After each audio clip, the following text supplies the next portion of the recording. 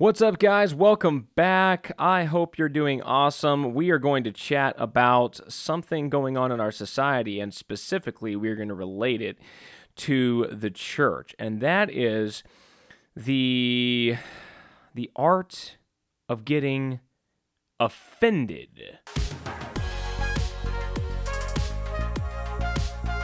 Hey, guys, and welcome to another exciting episode of Your Life, God's Word. Thanks for joining this time of relevant conversation and scriptural application, where we apply God's Word to the most important areas of life: God, family, and community. We pray this broadcast inspires, encourages, challenges, and blesses you in every way. So without further ado, let's dive right in to this week's episode. So as we go into this, obviously, most of the time, we would not think of being offended or getting offended or having, a chip on our shoulder because somebody offended us. None of us would normally think of that as something to be celebrated. But as it turns out, we live in a very weird world.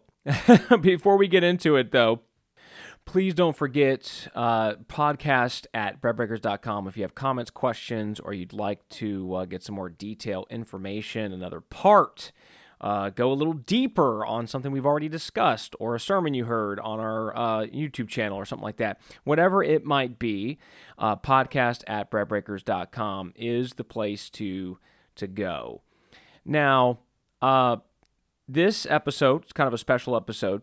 We generally try to put one episode a week out on, say, Tuesdays, but we definitely don't want to be relegated to, well, we only put one episode out a week. As the Lord leads, or as there are needs that arise, we definitely will be putting more and more content out there. However, try to remember that Tuesday episode, that is a benchmark. That's something we really are trying to commit to. These are really just special, sporadic. They'll come out as necessary, as needed. And I do really think that this episode is highly needed in today's society. I don't know if you've noticed, or maybe you haven't quite put the words to it, but we live in a culture right now that is, it is very, very victim-centric. It's like, who is the greatest victim? Who's had the most horrible wrongs done to them? Let's give them the microphone, get them in the spotlight. Tell the world how you were victimized, how you were just, you've got oppressors, and it's kind of a weird scenario, because we end up almost with like competing victimhood, right? We've got this person over here saying, well, I'm a victim, this happened to me, society doesn't like me, all this is against me. And then we got the person over here saying, no, I'm even more so. Like, you need to be quiet. I'm even more of a victim. And then this other person over here pops up and says, you guys don't even know what you're talking about. Try living in my shoes. And what's really weird is, like, these people are in the spotlight, getting notoriety, books written, money, fame, based on being a victim. And, in some instances, when someone is, has legitimately been truly victimized, obviously we want that to get out, especially, if a crime's been committed, right? These kinds of things, obviously we want that to come out. We want people who are committing crimes to be punished, and we want people who have truly been victimized, as the most rational people would understand that term. We want them to have comfort and solace, and we want the church especially and people to help them, right? However, in today's society, it's almost like, there's no evidence that I've been victimized. There's zero, actual hard data here, but I'm a victim because I feel like a victim, and therefore I am. And how dare you? You're just joining in the oppression if you question my status as a victim. Now, you might be thinking, oh, that's just, some preacher over here doesn't know what he's talking about. But there's actually a book out that talks about this, and I believe it began as sort of in the Journal of Comparative Sociology, microaggression and moral cultures, and this kind of expanded into a book. The name of the book is The Rise of Victimhood Culture, Microaggressions, Safe Spaces, and the New Culture Wars. It's a 2018 book by sociologists Bradley Campbell and Jason Manning. Now, I've not actually read the book. I just kind of looked at some summaries as I was doing some research here. I mean, very just quick, because I'm going to quickly shift gears and get into the meat of this thing that I want to go through. But having an understanding of our culture and why this is important, I think, is good to help us frame the discussion. And what they basically come to in their book, I'm reading from just a quick little Wikipedia summary of the points of the book. It says, Campbell and Manning argue that it increases the incentive to publicize grievances. Injured and offended parties who might once have thrown a punch or filed a lawsuit now appeal for support on social media. Right? Goes on and says, according to Campbell and Manning, victimhood culture engenders competitive victimhood. So what are these things saying? That there's actually an incentive in our culture to get out there in the spotlight and just let everyone know how you've been victimized. You know, if you've actually been victimized, right? Your store was broken into, right? I mean, what should you do? I mean, you should, go to the cops. We should, if it's a civil matter, then, we should possibly consider a lawsuit, right? If that's what's necessary. They argue different types of cultures. Back in the day when it was, kind of the Wild West, what did you do? Well, you had a duel, right? It was like, I'll see you at high noon, right?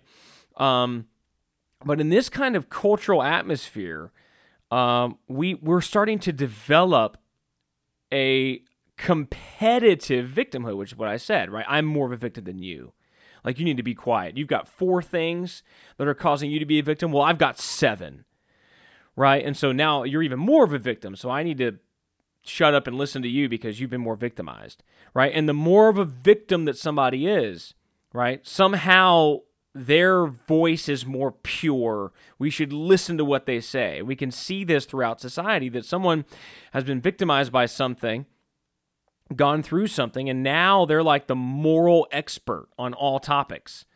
Right? Somebody survived a school shooting. Horrible. Terrible. But now we should be listening to this person's political views. Well, why? Well, because they're a victim. What? How does that make any sense? Then we get into all of this nonsense about like microaggressions, right? It's some kind of aggression, but we have to call it micro because nobody can actually really see it. There's no hard data around it. But you were some kind of an aggressor to me, right? And I a couple of episodes ago, you can go check it out. I think when we talked about, man, what was it that we were talking about? I can't even remember what the episode was now. Let me think about this.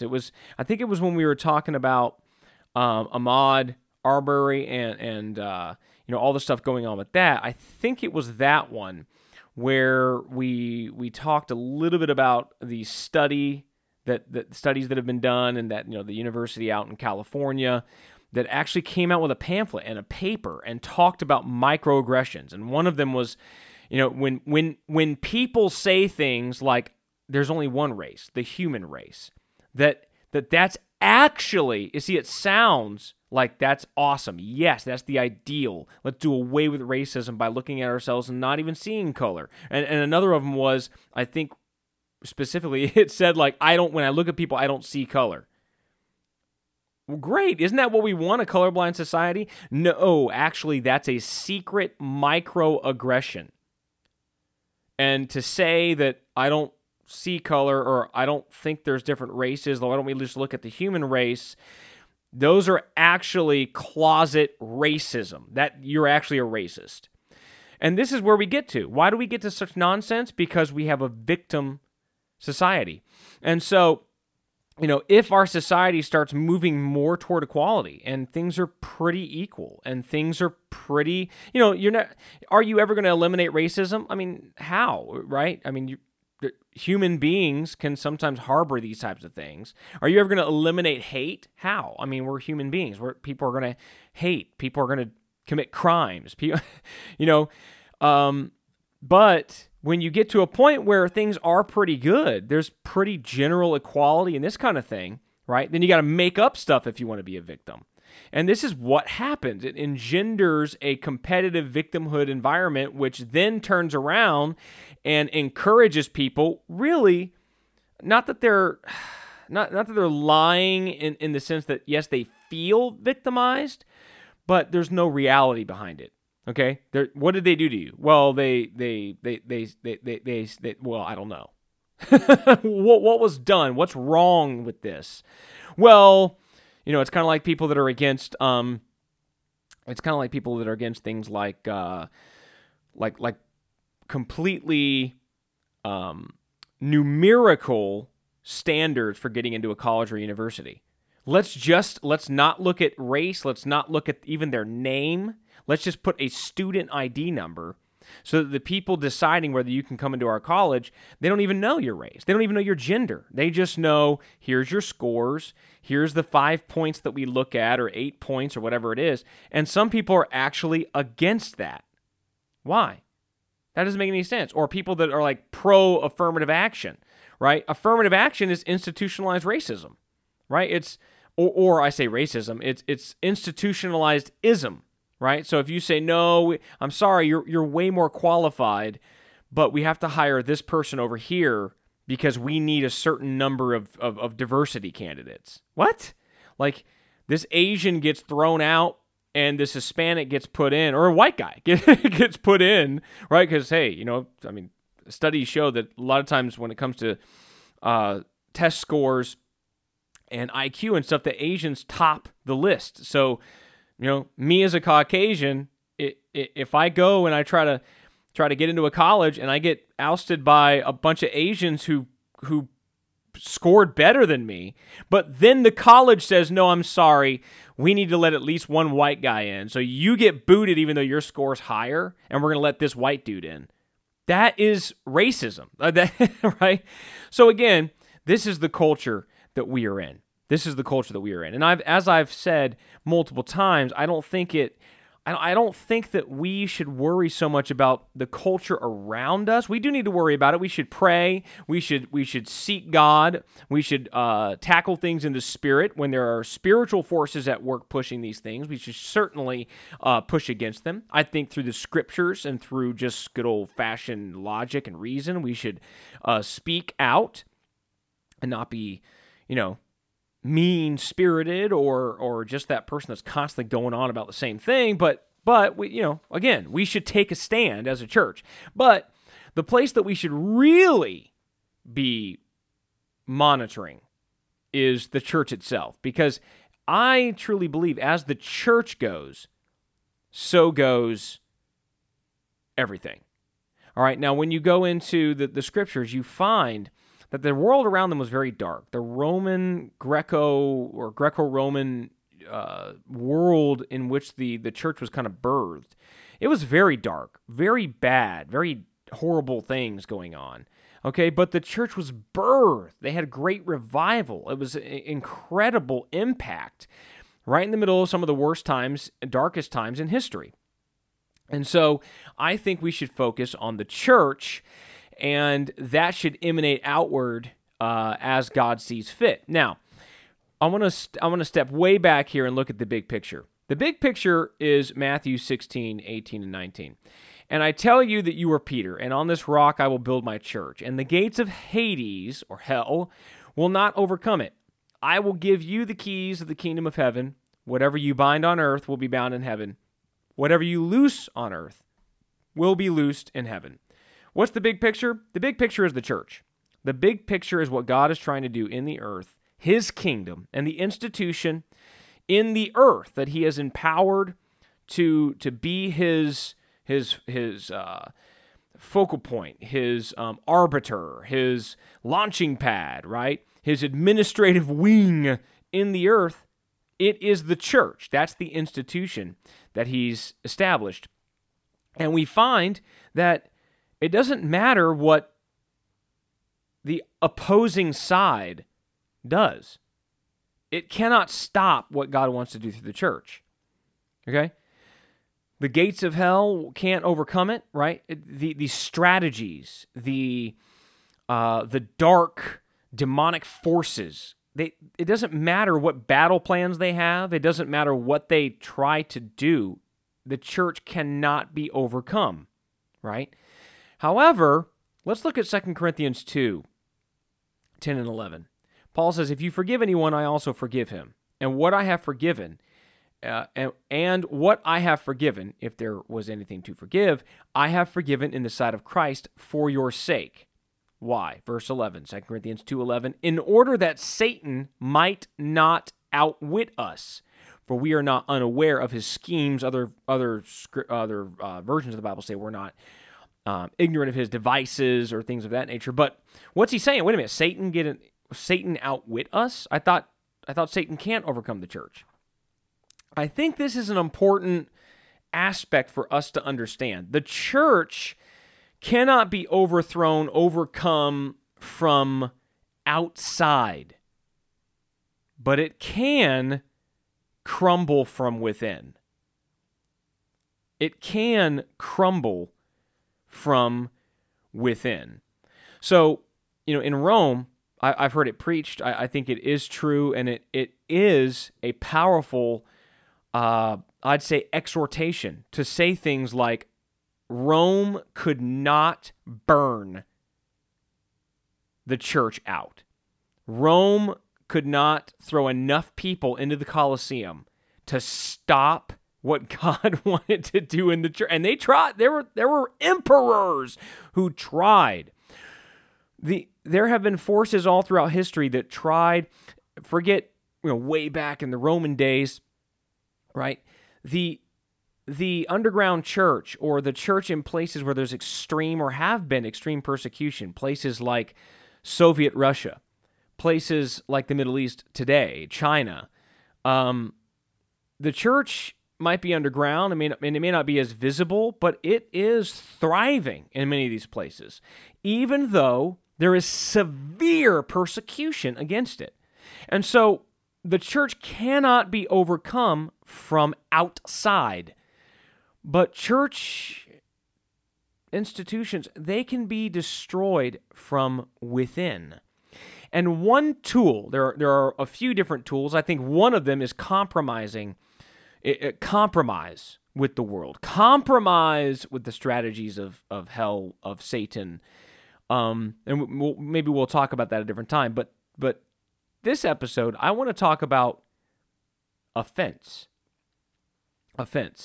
And is it any wonder, right, in our culture with, the person getting offended the most, victimhood, right? Now, again, when I said in the beginning about victimhood, I'm not talking about legitimate victims, somebody whose store was legitimately broken into, robbed, somebody who was, legitimately beaten by a gang of thugs, somebody who legitimately was victimized. That's what I'm talking about. I'm talking about victimhood culture, where nothing really happened to you, or somebody said something off color to you that stuff like this happens all the time, and yet you got to go out and make a Facebook page about it. Like, what? That's what I'm talking about. This can creep into the church, though, and it certainly has crept into the church, to where people sometimes are sitting on our, in our congregations with this chip on their shoulder, just waiting to be offended. Just waiting. Just go ahead and say something that offends me. Go ahead and say something that rubs me the wrong way so I can run out from here and talk about what a victim I am and how horrible it is in the church and how mean-spirited leaders are in the church and how, now again, coming from the voice of someone who has, again, I can get my story out there, and I fully intend to one of these days, maybe do a book or something on this nature, but here we go, right? I have had legitimate religious oppression against me, against my family, against people that I know, legitimate abuse from leadership. Legitimate abuse, okay? Documented cases. I could tell you exactly what happened and what it was. Not like somebody looked at me funny or somebody preached to a crowd of 1,000 people, but I know they were talking to me. Like, what? No, I'm talking legitimate stuff, okay? But even in that, I'm here to tell you, the church still needs leadership. It needs godly leadership, loving leadership, leadership that is also approachable, teachable, and subject to question. So, what is the deal? But if the enemy can bring offense into the church, if the enemy can bring a stumbling block into the church because of people doing wrong to one another or truly damaging one another, then he has won the victory. And indeed, as Paul says, he can outwit us, or some versions get an advantage over us. He absolutely can. He can neutralize the plans, the destiny that God has for a specific local church, or even the church at large, in a nation, a state, the world. He can neutralize it, slow it down, things like that, because of crumbling from the inside. He can do nothing against a church that is walking in love and humility and unity, and who are following Christ. He can't really do much against that. Now, before we move too deeply into this, I do want to take a side note and say, when we talk about offense and offenses in the Word of God, most often we're not just talking about somebody getting their feelings hurt, okay? We're not just talking about, when the Bible, you read the Bible and you see words like offense or things of that nature, it's not usually meaning like somebody said something and you kind of got your feelings hurt. Maybe they said it just a little too strong, or they used verses that just rub you the wrong way, or you had a bad day and then they just kind of hit on that topic and it just was the wrong time for me to have to hear that. It offended my sensibilities. It's not talking about that most often, right? I'll look at the New Testament. The words scandalizo, scandalon, taio, pataio, these words in the Greek that often are translated as offend or offense and these kinds of things are stronger than that, okay? They mean things like to trip up, to ensnare, to entice to sin, to cause to stumble, okay, or to bring into error, things like that. So again, we have to be careful when we read verses about, see, you're not supposed to offend. It's most of the time, it's referring primarily to you shouldn't be causing someone to truly stumble in their walk with Christ, or you shouldn't be causing someone to go off into error and sin. So I just want to make that point, and it will become obvious when we move into some of the scriptures that we're going to go into about offenses. Now, Luke 17:1 says, Jesus said to his disciples, things that cause people to sin are bound to come. Now, again, cause people to sin, that word in some translations is offense. So in some translations it says like offenses will come, right? And then it says, but woe to that person through whom they come. Now, even that, see, forget about hurt feelings. Like, that's going to happen a lot. But even things that might cause someone to truly stumble, they are going to happen. Things like that are going to happen. Jesus specifically called it out and told them to be on guard and realize this was the case. James chapter 3, verse 2 says, we all stumble in many ways. If anyone is never at fault in what he says, he is a perfect man, able to keep his whole body in check. So, again, this is where he's talking about, the tongue and this kind of stuff. He's letting us know, listen, there are times we say things, we should not have said that. it's a wrong thing. We actually cause ourselves to stumble by what we say, or even cause others to stumble by what we say. And right, we need to be careful, mindful. We should not just be, well, y'all should just, pray through. I'm just going to be who I am. Oh, here we go. That's not how it is. But we are human. We're not perfect. Okay? So, and again, keep in mind, offend does not necessarily mean hurt feelings, and it certainly doesn't mean, I shouldn't be made uncomfortable, because I will tell you right now,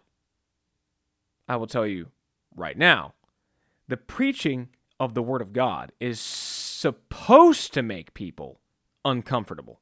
It's supposed to make people, right, a little on edge, a little rubbed the wrong way.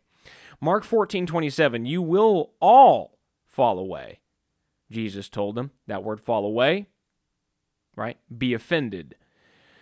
For it is written, I will strike the shepherd, and the sheep will be scattered. John 6:60 and 61. On hearing it, many of his disciples said, this is a hard teaching. Who can accept it? Aware that his disciples were grumbling about this, Jesus said, does this offend you? See, again, there's nothing in the scriptures that teach that we should water stuff down, water the message down. Every time you put together a Bible study, or you're going to give an answer for something or someone, or you're going to do some preaching or teaching or whatever, you should always water it down to the lowest common denominator and make sure that nobody gets any hurt feelings. That is literally impossible, because if you teach that adultery is wrong, you should not commit adultery, it is a sin before God, this is not something that Christians partake in. If you teach that, and someone sitting there is committing adultery, or is thinking about it, trying to figure out ways to rationalize and justify it, those people are going to be uncomfortable. Even if nobody sitting there or whatever knows about this in their heart, knows what they're doing, knows what they're planning, they're going to be offended, right? They're going to be uncomfortable. And so offense does not equal discomfort. Okay? Romans 9:32-33, they stumbled over the stumbling stone. As it is written, see, I lay in Zion a stone that, check this out, causes men to stumble, and a rock that makes them fall. That word makes them fall. Many translations call it the rock of offense. And the one who trusts in him will never be put to shame. 1 Peter 2:8 also quotes this from the Old Testament and makes reference to it. So Romans 9:32-33 and 1 Peter 2:8, right? This is, the rock, right? The preaching of Jesus Christ himself is something that is going to make some people fall, going to make some people get truly biblically offended. Okay? Why? Because they don't want to turn to him. They want to continue, right, in their, they want to continue in their sin. All right? They don't want to turn their lives and the lordship of their lives over to Jesus Christ. And so again, the preaching of the cross is not something that should be watered down in order to try to, we shouldn't make people uncomfortable. That is literally impossible. You are not actually going to be able to preach the cross effectively if you're also trying to make sure nobody is uncomfortable. And again, these verses show you that Jesus Christ, the picture of the picture of love, the picture of what we should be striving to be, whereas none of us are going to be exactly like Jesus. He's Jesus, right? God in the flesh, but we're supposed to strive to be like him. He is, quote unquote, offensive. He is offensive. Why? Because of scriptures like John chapter 3. John 3, 19 and 20 says this, "This is the verdict. Light has come into the world, but men loved darkness instead of light." Why? Because their deeds were evil. Everyone who does evil hates the light and will not come into the light for fear that his deeds will be exposed. Okay?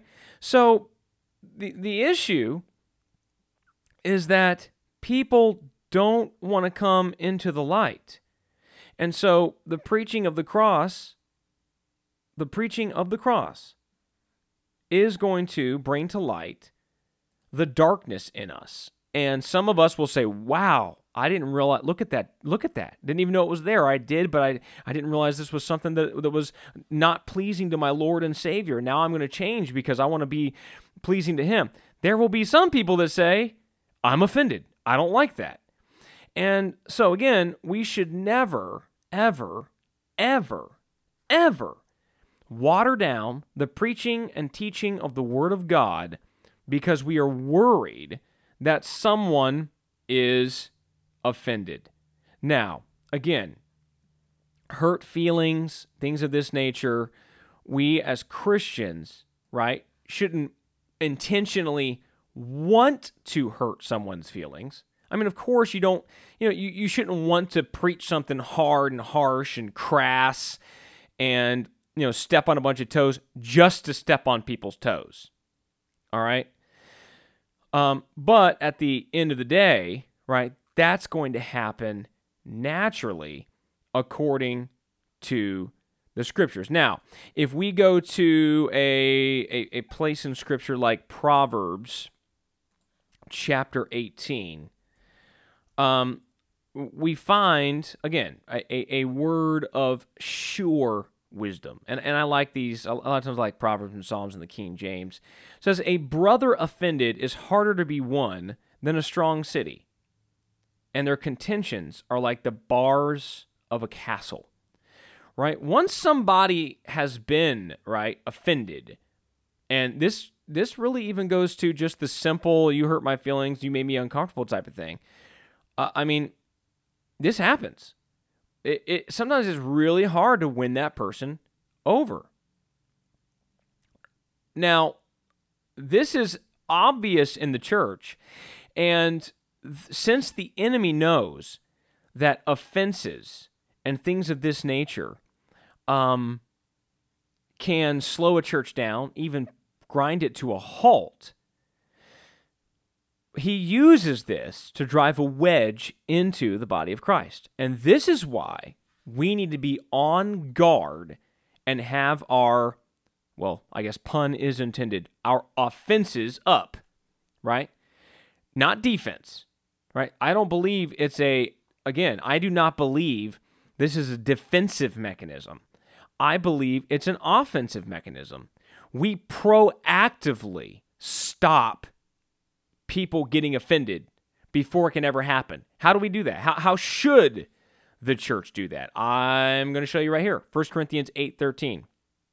"Therefore, if what I eat causes my brother to fall into sin," right, or to be offended, depending on the translation, "I will never eat meat again, so that I will not cause him to fall." So first and foremost, everything that we do should be done in love. Like I said, we shouldn't preach something intentionally, make it hard, make it harsh, step on toes, set a fire up in here. I mean, that's going to come naturally by the fact that you're preaching the word to people that are possibly in darkness.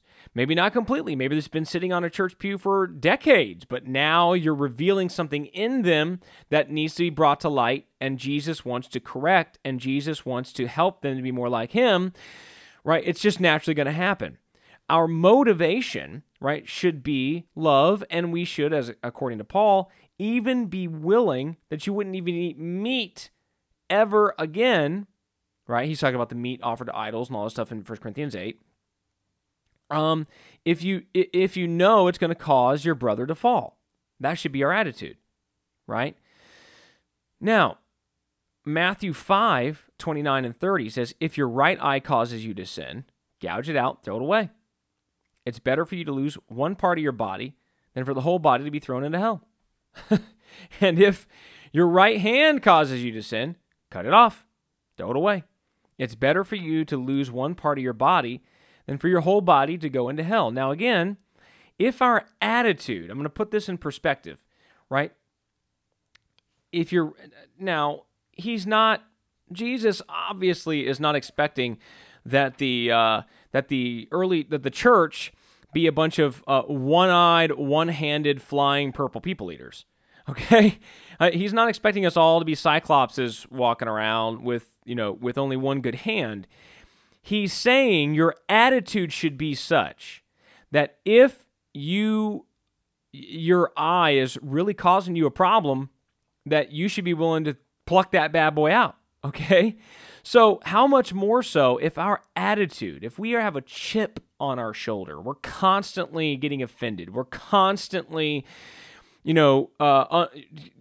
taking these, things of uncomfort, or somebody saying something, somebody passed me by, somebody didn't call me when I was sick, our attitude is such that I'm constantly getting thrown a stumbling block by this, right? Our attitude should be, I got to change this about me.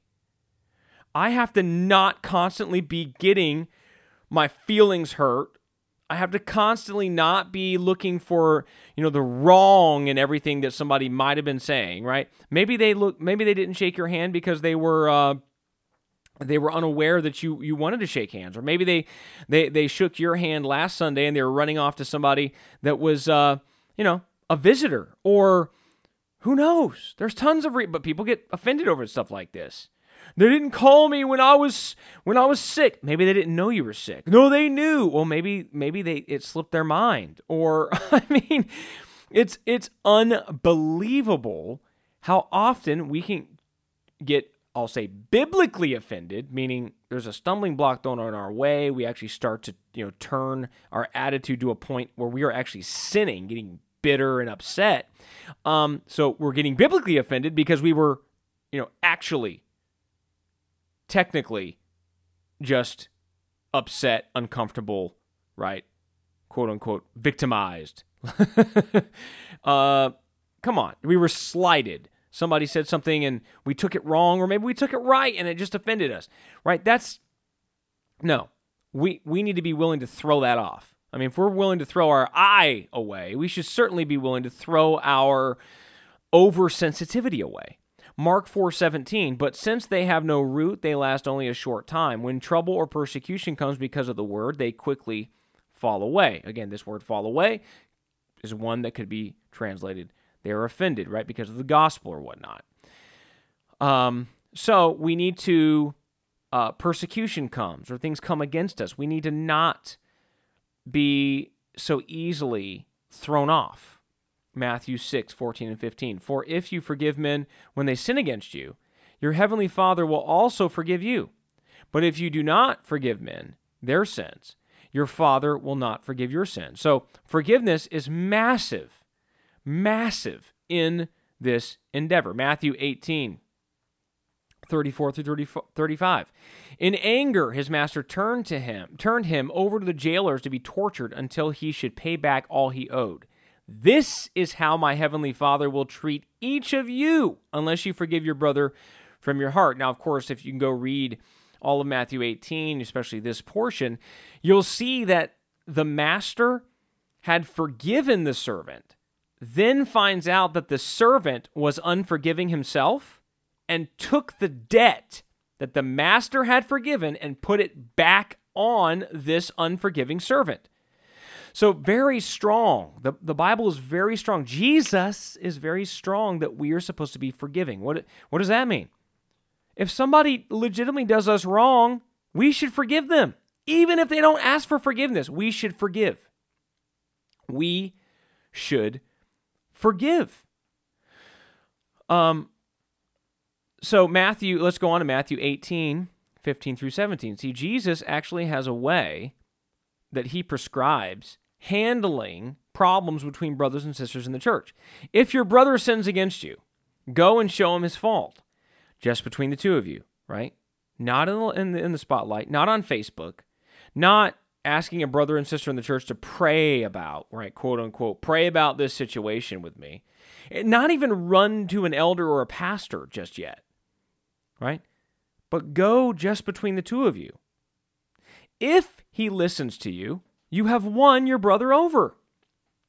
But if he won't listen, take one or two others along so that every matter may be established by the testimony of 2 or 3 witnesses.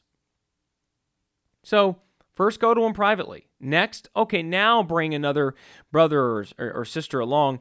And it does kind of say witnesses. Maybe there was something going on and there's something provable. You can see, you can lay out your case. Okay? Somebody just didn't call me. I feel upset. These are things that honestly probably should default back to the previous step. Forgive. Let it go. Okay? But if you just can't, keeping you up at night, then go to them.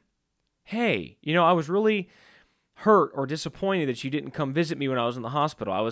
I posted on social media that, I needed help with this thing at my house that was going on, and you didn't show up, or you didn't comment, or you didn't offer your services, and that kind of hurt me. Go and say that to somebody, okay? Maybe the answer is just going to be, I saw that post and I didn't have time to come this time. I had a lot going on, a lot of family issues, or I was out of town, or maybe I didn't even see the post. I didn't even know.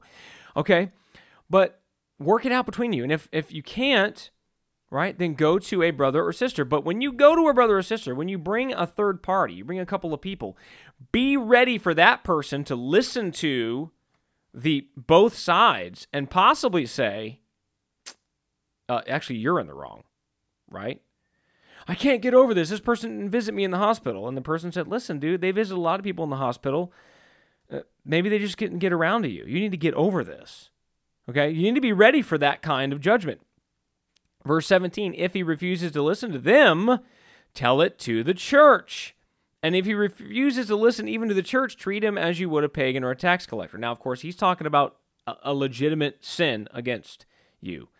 A lot of these things that we hold and offenses, right, quote unquote offenses, these things are they're not a biblical offense. They're just, you got a little attitude over something that you really should have just shrugged off and prayed about and said, you know what, I just need to let this go. So what does the Bible kind of prescribe, right? First and foremost, everything done in love and humility, right? If we're humble, it's really hard to get offended. Like feelings hurt offended, I mean. Why? Because you already consider yourself a low estate, right? If you're in the hospital and somebody didn't visit you, and again, I don't know, I honestly don't, I'm trying to think if I can think of an actually legitimate situation where this has happened. It's escaping me. So I'm just using this as an example hypothetically because I'm sure this happens though, right? Somebody's in the hospital and they didn't get visited by somebody or maybe anybody, or which, again, to me, the church should do a better job. We should want to, right? We should want to. We, as our church, right? I am very heavy with this, and our church tries to have kind of a committee or a group of people that are, kind of mercy is the gifting, right? And we try to, hey, somebody's in the hospital, let's cook some meals. Somebody just came home from the hospital. Somebody had a baby. Somebody, somebody, fell off a ladder, broke their leg. Let's see if they need anything. Let's maybe cook some meals. Let's get some people to maybe visit, that kind of thing. But you know what? No church is perfect.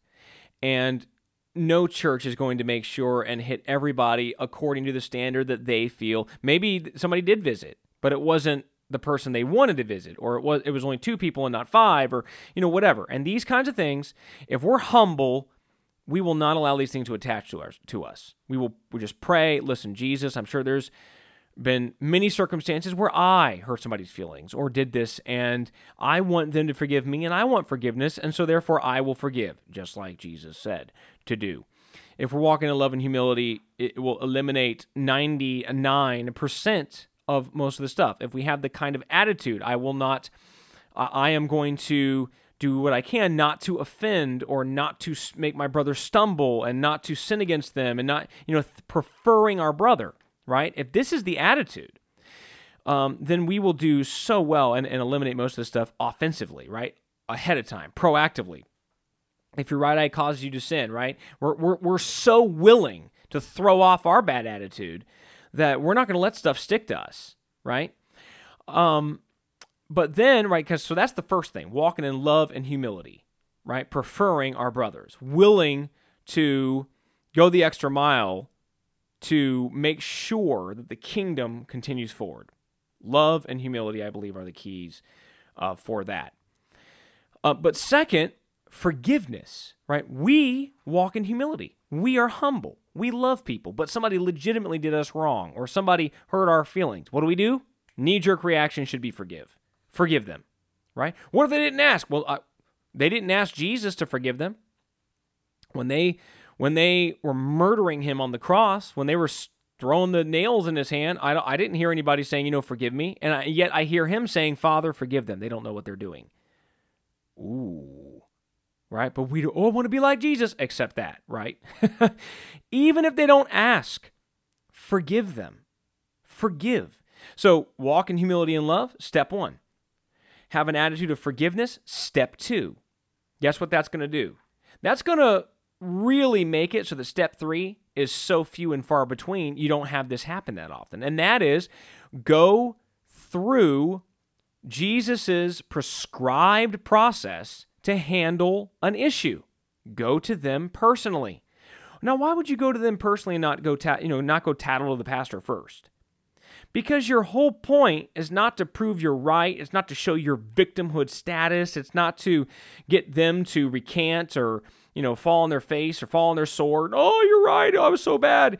Your point is reconciliation. Your point is, I love this person, and yet I have this thing that is between us, and I've got to make it right. This has got to be made right. So I've got to go to them and let's make it right. But then you go to them and they don't want to make it right, or that you go to them and there's no reconciliation. So you bring somebody else with you, a brother, a sister in the church. I recommend, someone like an elder, or someone recognized in the church as someone who is kingdom-minded, right? Knows the scriptures, loves you and that person, right? I wouldn't just grab any old person necessarily.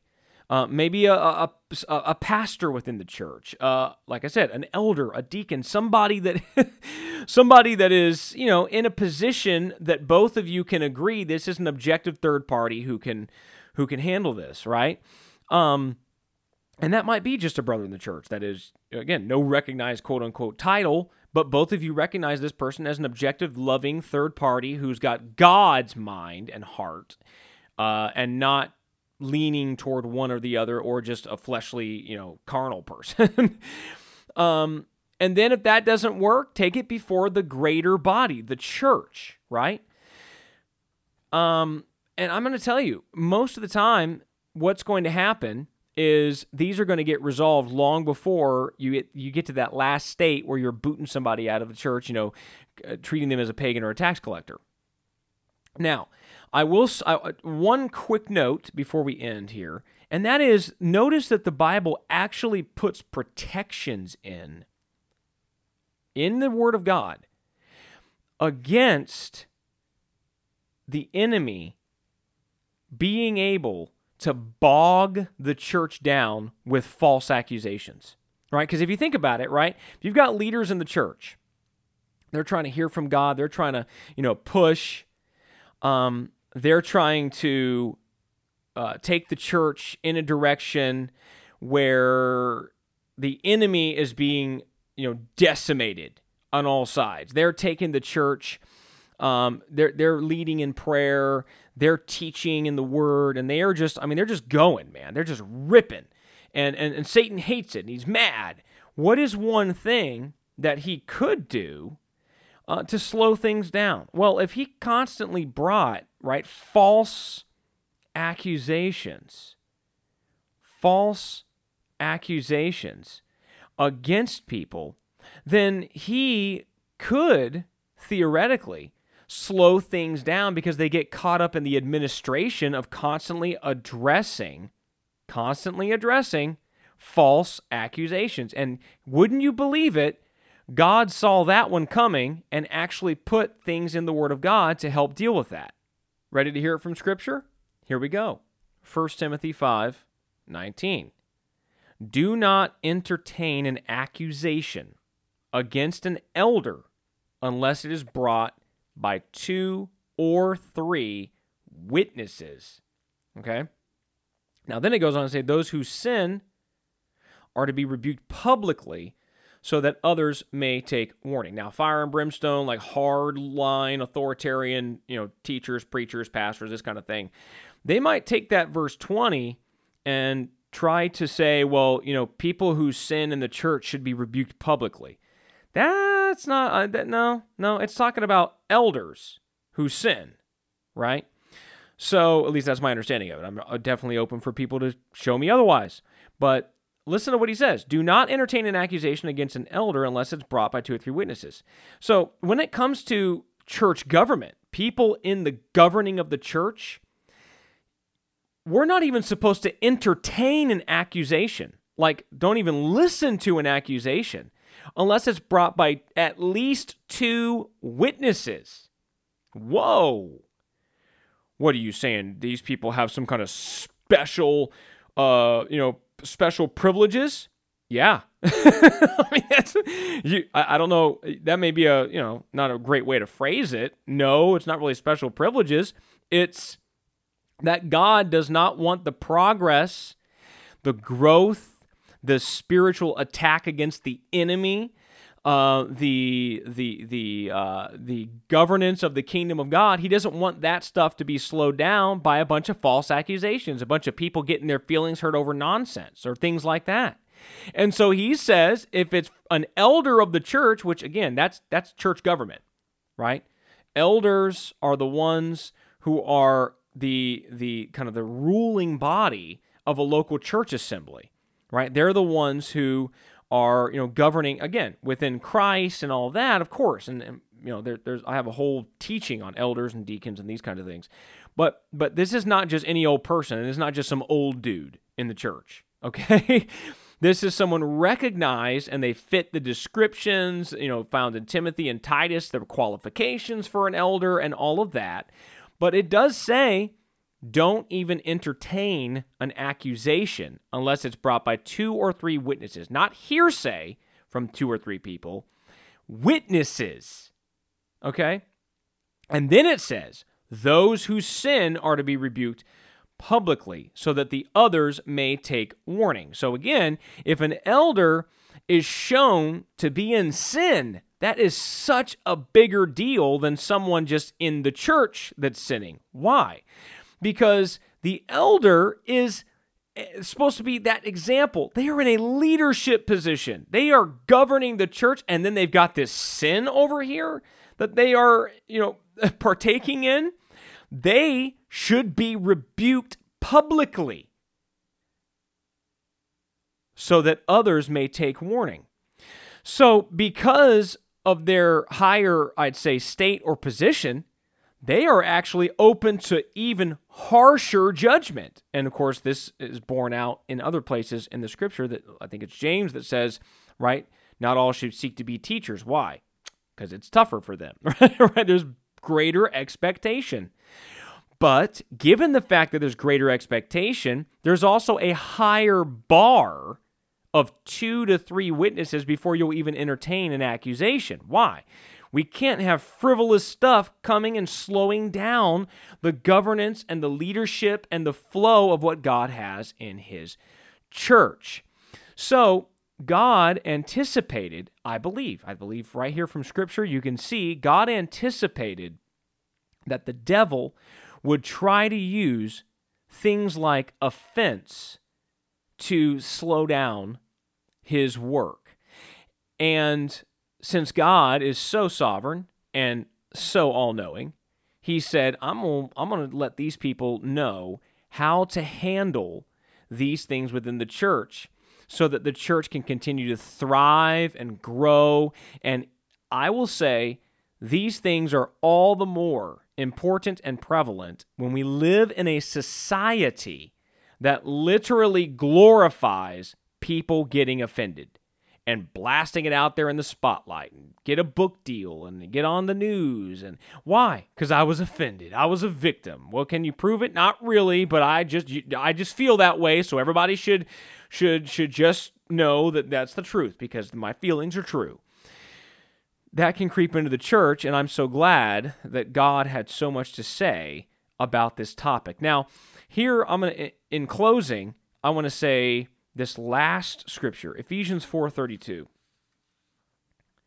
Be kind and compassionate to one another, forgiving each other, just as in Christ God forgave you. I promise you, if a church will try to live by be kind and compassionate and forgiving, I promise you we will be, on one hand, doing everything we can not to hurt, not to harm, not intentionally making somebody uncomfortable, right? Though we must preach the truth in love. And on the other side, we will be doing everything we can not to be offended, not to be hurt, not to have our feelings hurt, So you will have this constant both sides preferring their brother. And when things happen, we will just forgive one another. And when that's not enough, when there's an issue that truly needs to be addressed, we will use Jesus's prescribed method. Why? With the attitude of reconciliation, right? Let's run through it again. Love and humility. Rule number 1. Going to handle 95% or more of all the issues. 2, the idea of preferring your brother. 3, the understanding that I'm willing to throw anything off, anything, including my bad attitude, okay, including my sensibilities, I'm willing to throw them off for the sake of the cross and the sake of the kingdom, okay? 4, forgiveness is key. And 5, using Matthew 18 as the way to handle prescribed problems between brothers and sisters in the Christ, in the church, in Christ. These are pretty much surefire ways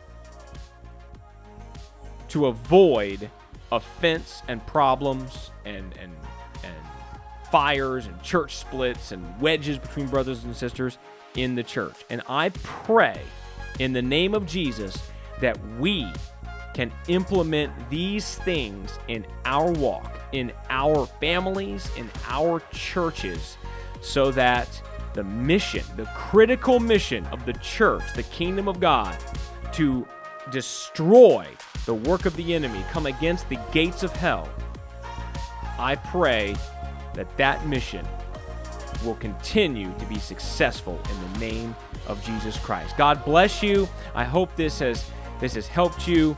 We look forward to talking with you in the next episode.